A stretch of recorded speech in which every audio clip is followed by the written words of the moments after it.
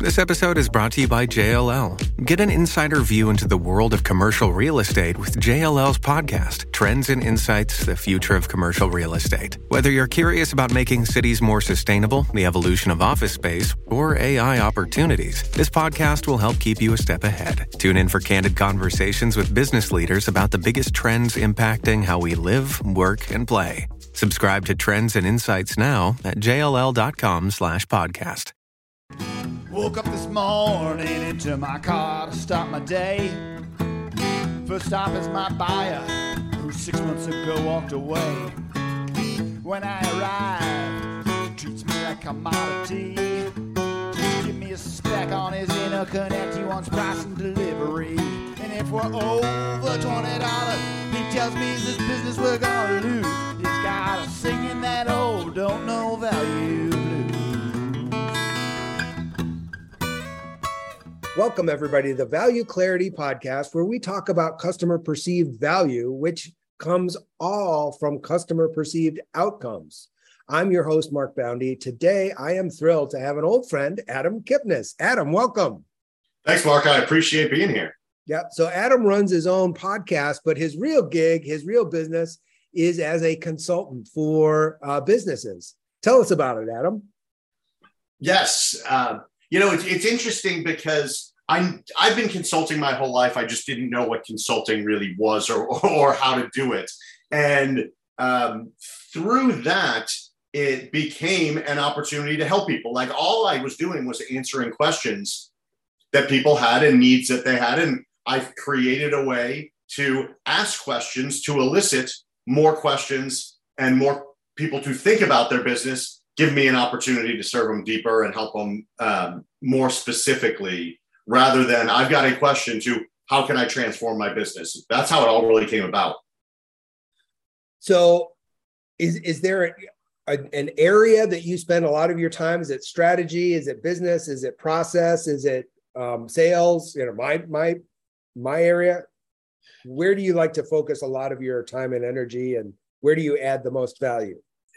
Well, in true consultant formula, it depends, but mostly it's strategic. I think strategically. That's just how my brain works. So everything for me starts with a strategy and using that strategy to come to the outcomes that are necessary, and then building the steps to take that strategy and meet those outcomes. So everything is strategic based in the way my brain works. Yeah. And so a lot of businesses, they want to think strategically, but then they get a strategy, and then their strategy is a 3-ring binder that on a shelf gathering dust.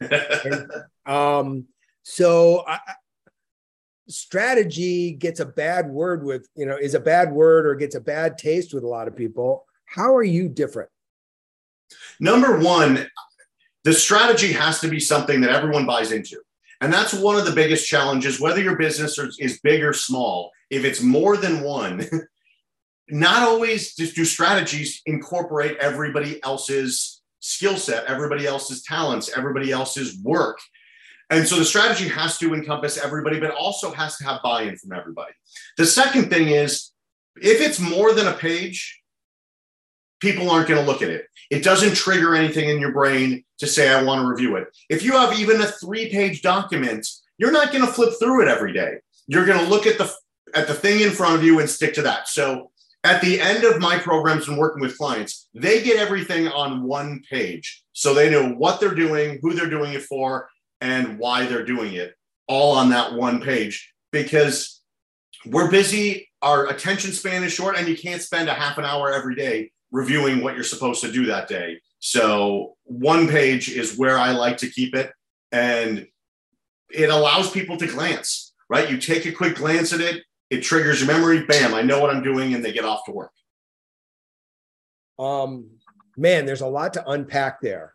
There really is, because the first thing is keep it simple, make it visceral for everybody. Make sure everybody can stay connected to their role to the strategy. And a lot of people don't do that. They think strategy happens above my level, and I don't know what my job is and how my job connects to that. So when you say everybody's involved, tell me more about that, because I think that's super important. Yes. And part of it is involved. If they're involved in the process, they'll be involved in the outcome, right? A lot of times strategy is delivered to people rather than incorporating people. So that's number one. If they're incorporated and they can say yes or no to certain parts of the strategy, they're going to be more invested in it because they feel like they helped create it. Plus, it provides value to them as employees. The second thing is a lot of employees don't know how important they are to the business. They know they have a job to do, but they don't necessarily know my job contributes to the success of the business because of A, B, and C. And something you and I had talked about in the past, one of my clients, we were doing a 2-day strategy offsite where we literally locked them in a room, took their phones away, and whiteboarded out the next 3 years of their business. And as we were going into the first session, I said to the receptionist at the front desk, I told her to come to the meeting. And she said, well, I'm not in that meeting. I said, yeah, you are. And the owner of the company, who was really the visionary and figurehead and founder and creator and head of sales and everything, he said, well, she's not in this meeting. And I said, yes, she is. It's like, well, who's going to answer the phones? Like, it can roll to voicemail for the next hour and a half until we take a break. Then she can check to see if anything important came in, but she needs to be in here. And both of them came into the meeting, arms crossed, a little bit skeptical as to what was going on and why she was in this meeting specifically. And as we talk through the overall goal of the business, and really this is in the first half an hour, we discussed her role in the business and especially in the sales portion. So as the receptionist, she's the first voice that anyone ever hears. She's the first person that anyone ever sees. And when someone comes in for a meeting into the office and they sit in the waiting room, and picture yourself going into the doctor's office and you're sitting in the waiting room and it's an excruciating 10 minutes while you're reading an Old People magazine and there's somebody in the room, but there's no interaction and you just can't wait until your meeting starts. Well, if that's the case, how likely is that person to want to come back? So once she knew that was as important to the sales process as everything else, she started to get it. And when someone leaves your office, it's the last person that they see. So how she interacts with them on the way out the door is critical. And she began to see that sales starts and ends with her. She could kill a deal because people don't want to come to the office because they didn't want to talk to her or they were uncomfortable or it wasn't welcoming. Same thing being the first voice on the phone when she answered the phone. The interesting part was the next day, she dressed better. She started asking questions about her role and what it meant for current client meetings or to prepare for meetings. And the owner of the company realized that, yes, she was an integral employee, but he wasn't utilizing her to her full value. And so that's just one small example of how important it is that everybody buys in.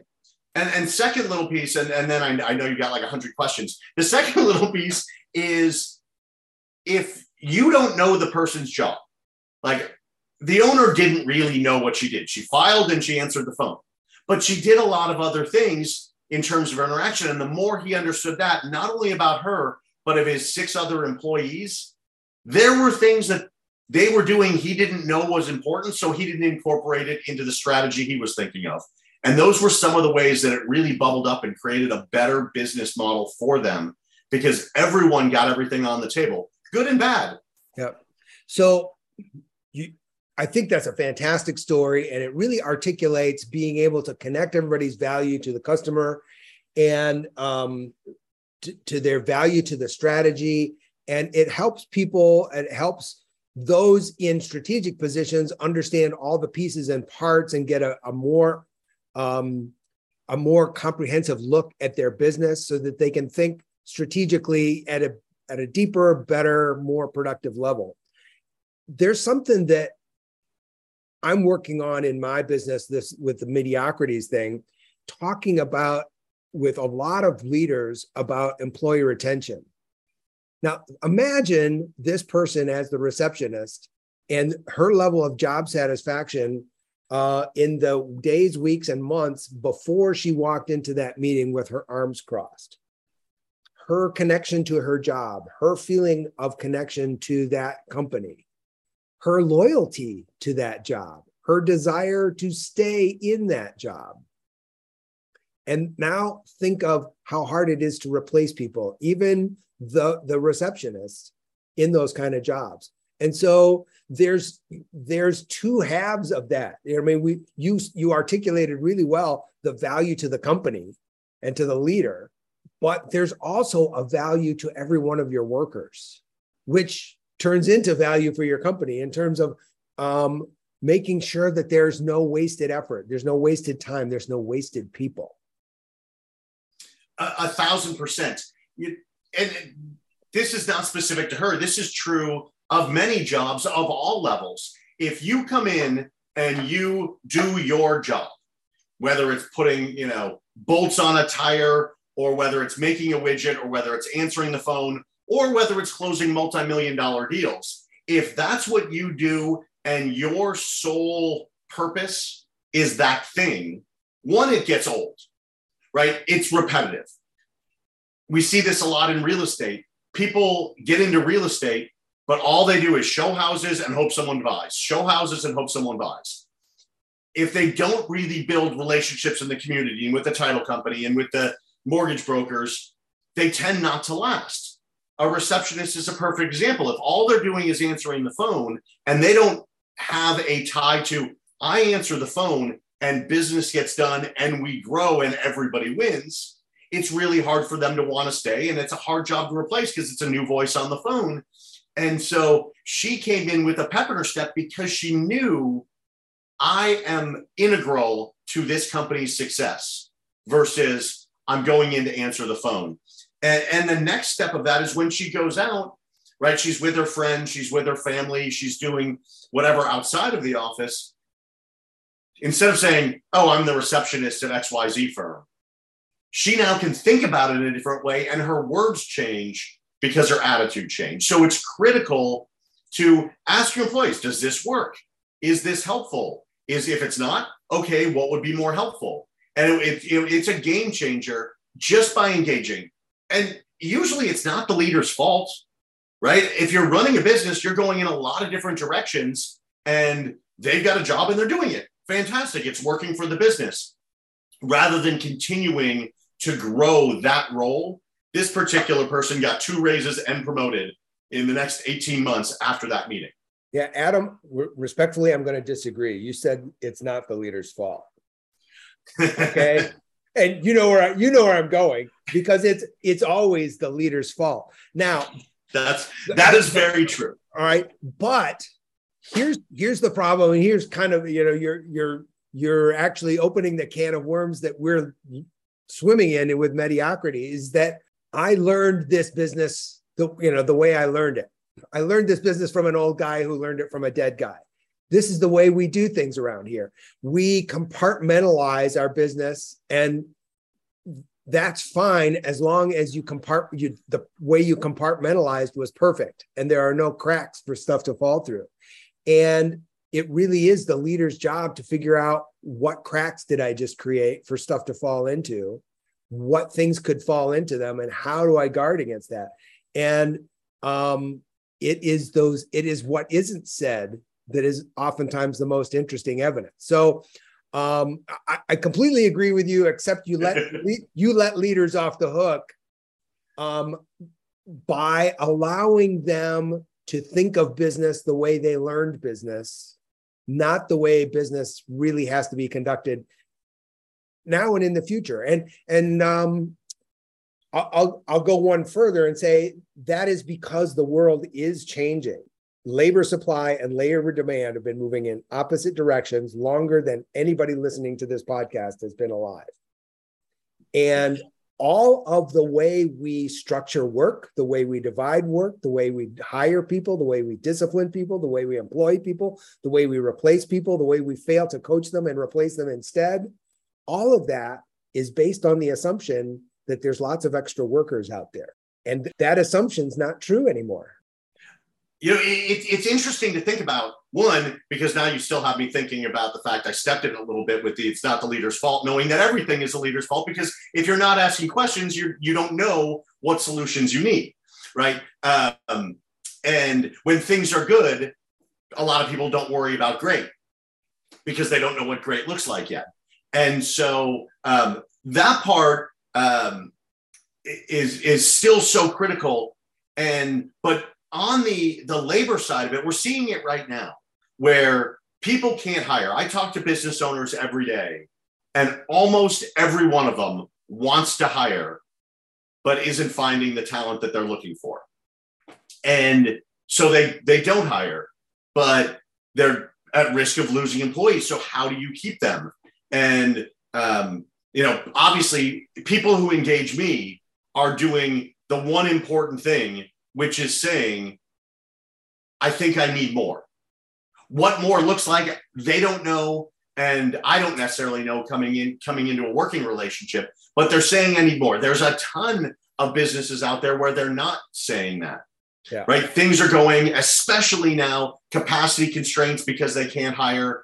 Volumes are up. Business is good. We'll see what continues with the economy, but things are really good. So they're not taking a step back and saying, all right, what do I need to be thinking about? What questions do I need to be asking to know how to treat their employees better? And more so, do they know if their employees are happy? Right? You can do, large companies do engagement surveys every year. Does that mean their employees are happy? Large companies are losing 10 to 15% of their employees to retirement, to new jobs. And it's not always because of a bigger paycheck. And it's not because they're unhappy. It's they found something better or different that their employer wasn't willing to offer because they were sort of pigeonholed into a role because everybody's busy and there was no time to think about more. Yeah. And yes, that's leadership's fault, but I'll let you off the hook semantically and say, yes, it's the leader's fault, but we absolutely understand the mental process that put them there, right? Correct. They in good faith, they tried to do business the way they were taught. It's just that the way they were taught was wrong, right? So the blind spot is their fault, but it's certainly an understandable blind spot. You okay with that? I'm totally okay with that. And I'm totally okay for you calling me out because I think it's a really good lesson, not only for me, but for everybody listening and watching that as a leader, as a business owner, your job revolves around thinking differently tomorrow versus today. Yeah. In every way, in your sales cycle, in your hiring, in your operations, in your client development. It's going to be different tomorrow. And enough of those tomorrows get us from January to July of this year, where January, things were great. Interest rates were staying stagnant. They had hiring was great. Yes, there were some people who weren't coming to work, but the economy was going great. 6 months later, a number of those today becomes tomorrows, become potential recession. And what do we do about it? Yeah. And it's easy to fall behind. It's really easy to fall behind. It's you and I are so aligned that, and so I'm going to close the loop and then I'm going to go on to the next subject, because you engage everybody in the company in the strategy, because I don't think it's the leader's job alone to find out what the changes are. I believe in my book, I wrote about the organization that learns from the customer in, that everybody in the company is a sensory organ. It is no longer the way, I learned it in business school, where it's leadership's job to stay abreast of the world and to see what's happening in the world and to design the change and then to deploy that change downward and tell people how they're going to adapt to the change. That just that's not workable anymore, because the change is too fast. Organizations are too subdivided. So a leader can't possibly see all the changes and adapt to them. So we have to learn, change, and grow from the bottom up. It's management's job to coordinate all that mess. Correct. So you and I had this great conversation a while back about a change you'd had, not in what you do, not in the value you add, but the way you describe it to your clients. And, it's the 100-day challenges, in case you didn't realize that. So, and you said there's a great origin story, but I am maniacal about talking to customers and selling to customers in the language of a customer outcome. And this 100-day challenge is exactly that. So I love this thing. So I want you to tell everybody about it. It was an interesting thing because I've been working in a coaching and consulting space, and there are differences between the two. And I never positioned it one way or the other. I sort of do both. I come up with consulting ideas and I work with my clients and then I coach them through. And so I do both, but unless you've already hired a consultant or you've already hired a coach, you don't necessarily know what the value is, what you're getting. And so it became this nebulous relationship that didn't necessarily resonate in large groups. One-on-one is a very different conversation for anything you're selling. But when you're telling your story, it becomes nebulous. Like, I don't really get it. Do I need it? And then they don't do it, right? And so that's sort of where my business was. And I've been thinking about, all right, not only do I need to position it better, because the more people I work with, the more people I can help, the more people I help, I get more money and or more karma or both, right? And so how can I get this word out better? How can I position myself better? But also, what can that do for my business? And so it was Labor Day of 2020. And that weekend, right, it was a really long 6 months from March to September of 2020. We didn't know whether we were going to go back to the office ever. We didn't know how many people were going to die. We didn't know if this thing was going to end. It felt like it should end any day. And it just kept going and going. And here we are 2 years later, still living in some parts of the world in the same environment. But we were in this weird spot. And I was talking to people more than I'd ever done before. There were Zoom communities popping up all over the world where you could have as many people to talk to as you humanly wanted. That's what we met through one of these communities. I think we actually met prior in another life, but we connected over and over in the before times. Right, the before times, BC, the new BC, before COVID, right? But we met, you could have one-on-ones with 100 people a week if you wanted to, because people were craving conversation, they were craving interaction because they were in their homes.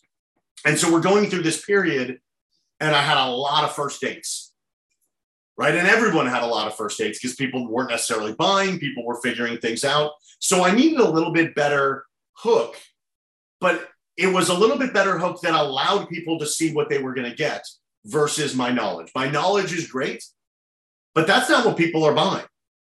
My knowledge better do something for them, or else it's just really interesting information, right? And so I was sitting there on that Sunday of Labor Day weekend, which is one of the 2 free days in the year. You've got the Sunday of Memorial Day and the Sunday of Labor Day. Whether you are in corporate or small business or an entrepreneur, those are the 2 days when people tend to play barbecues and have some cocktails and meet with the neighbors or travel. Like, it's a free day because you get another one the next day on that Monday of the holiday. And of course I was awake at 6 o'clock in the morning because that's what my body does. And I'm laying in bed saying, I've got this day to sleep in, but now I'm awake. And I said, I wonder how many days it is till Christmas. I don't know why, but that's what came to my head. So I asked Siri and I said, hey Siri, how many days till Christmas? And she said, it's 110 days till Christmas. And like, okay, I can do something with that. So I said, 100-day program, 100-day process, 100-day challenge, 100-day this. And I ended up 100-day sprint. What if we do a 100-day sprint? And I'm not that creative. So I'm like, somebody's already doing this. So I go on to GoDaddy, and $12.17 later, I now own 100daysprint.com. And I'm like, all right, what am I going to do with this? And so I created a Facebook group and I said, it's 110 days till Christmas. I want to give you all a week off between Christmas and New Year's. What do you want to accomplish between now and Christmas. And I made the Facebook group 100-day sprint to Christmas. And I got, I don't know, about 200, 220 people joined the group and started just posting what they wanted to achieve. Some people, it was workouts. Some people, it was weight loss. Most of the people in my circle are business oriented. So they want to do something with their business.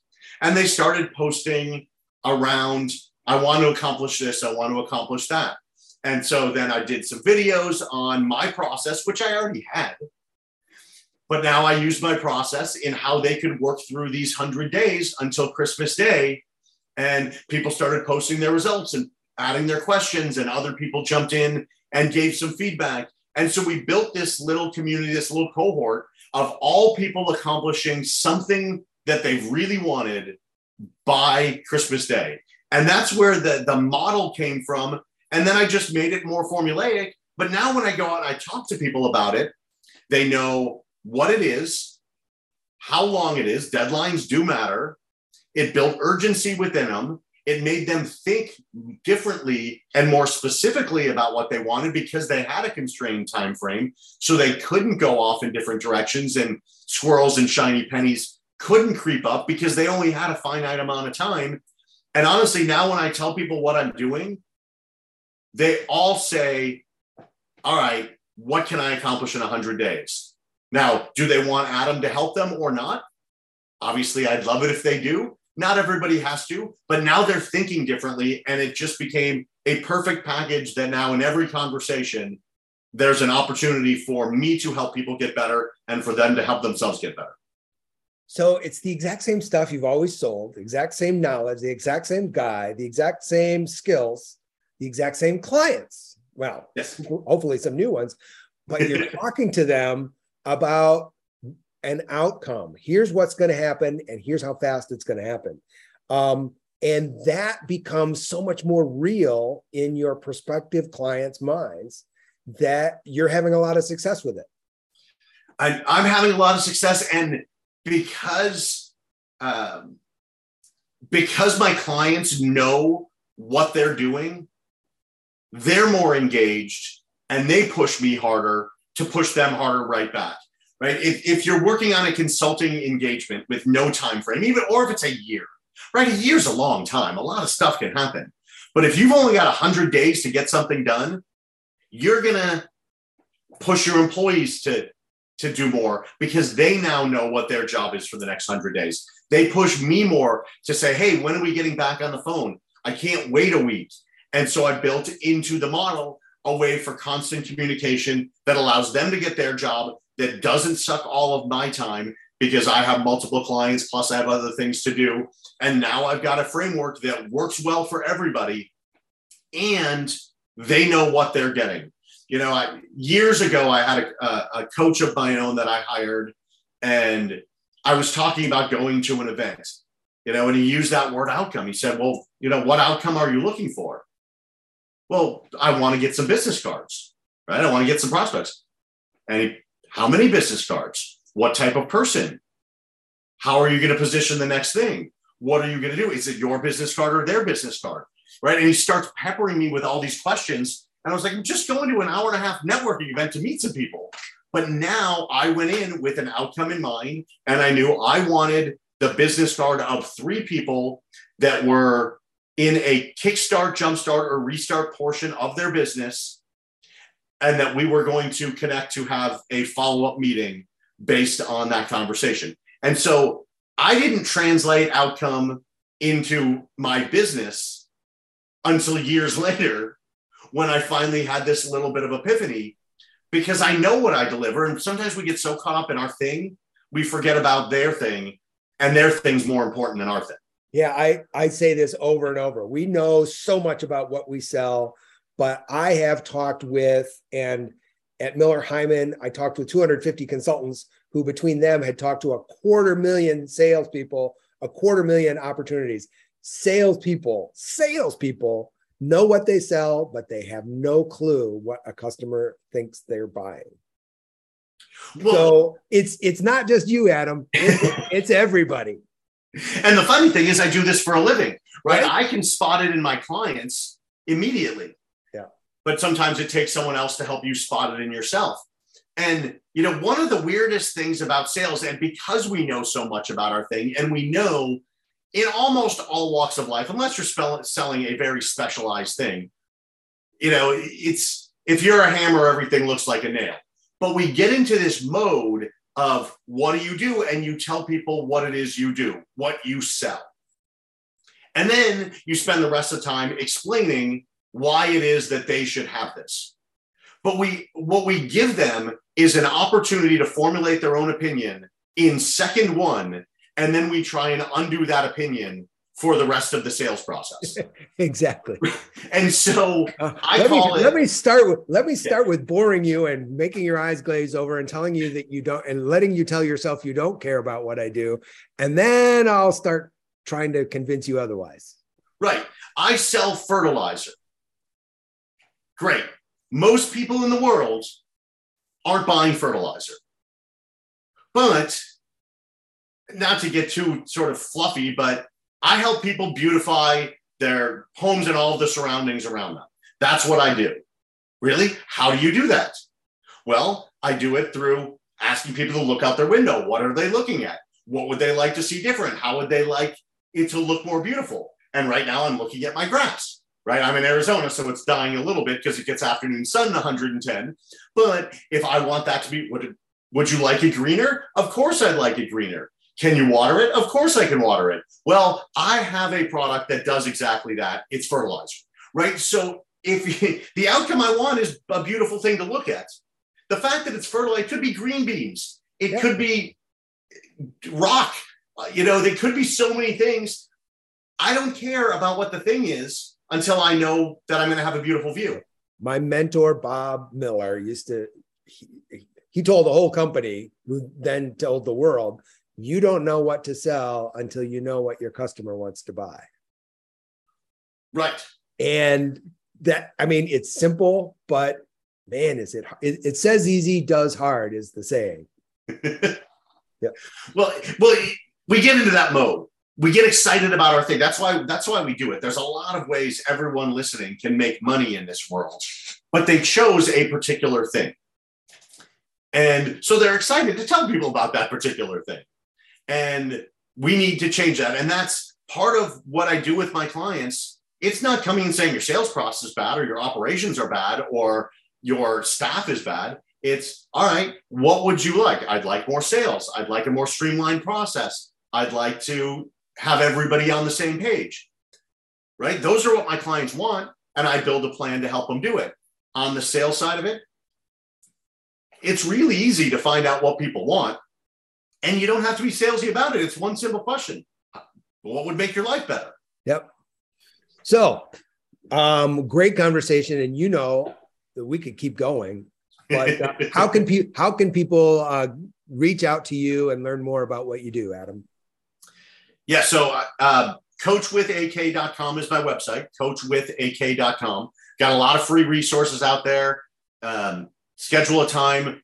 And let's just jump on a call. One of the things that I firmly believe is that I can change anybody's business or life with one question, one idea, or one conversation.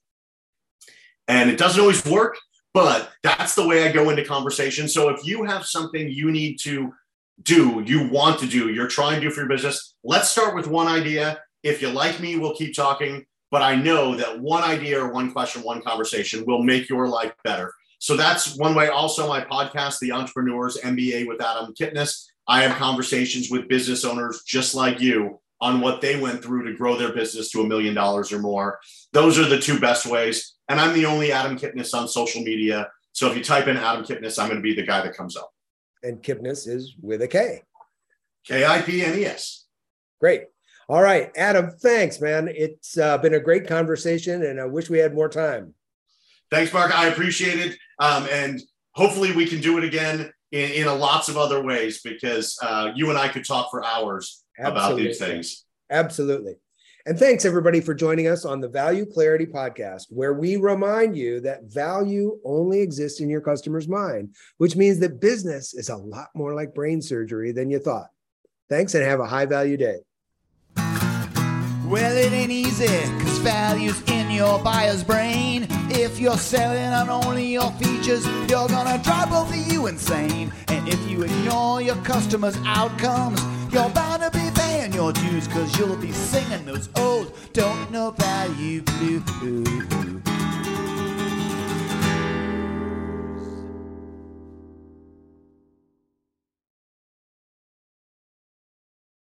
This podcast is a part of the C-Suite Radio Network. For more top business podcasts, visit c-suiteradio.com.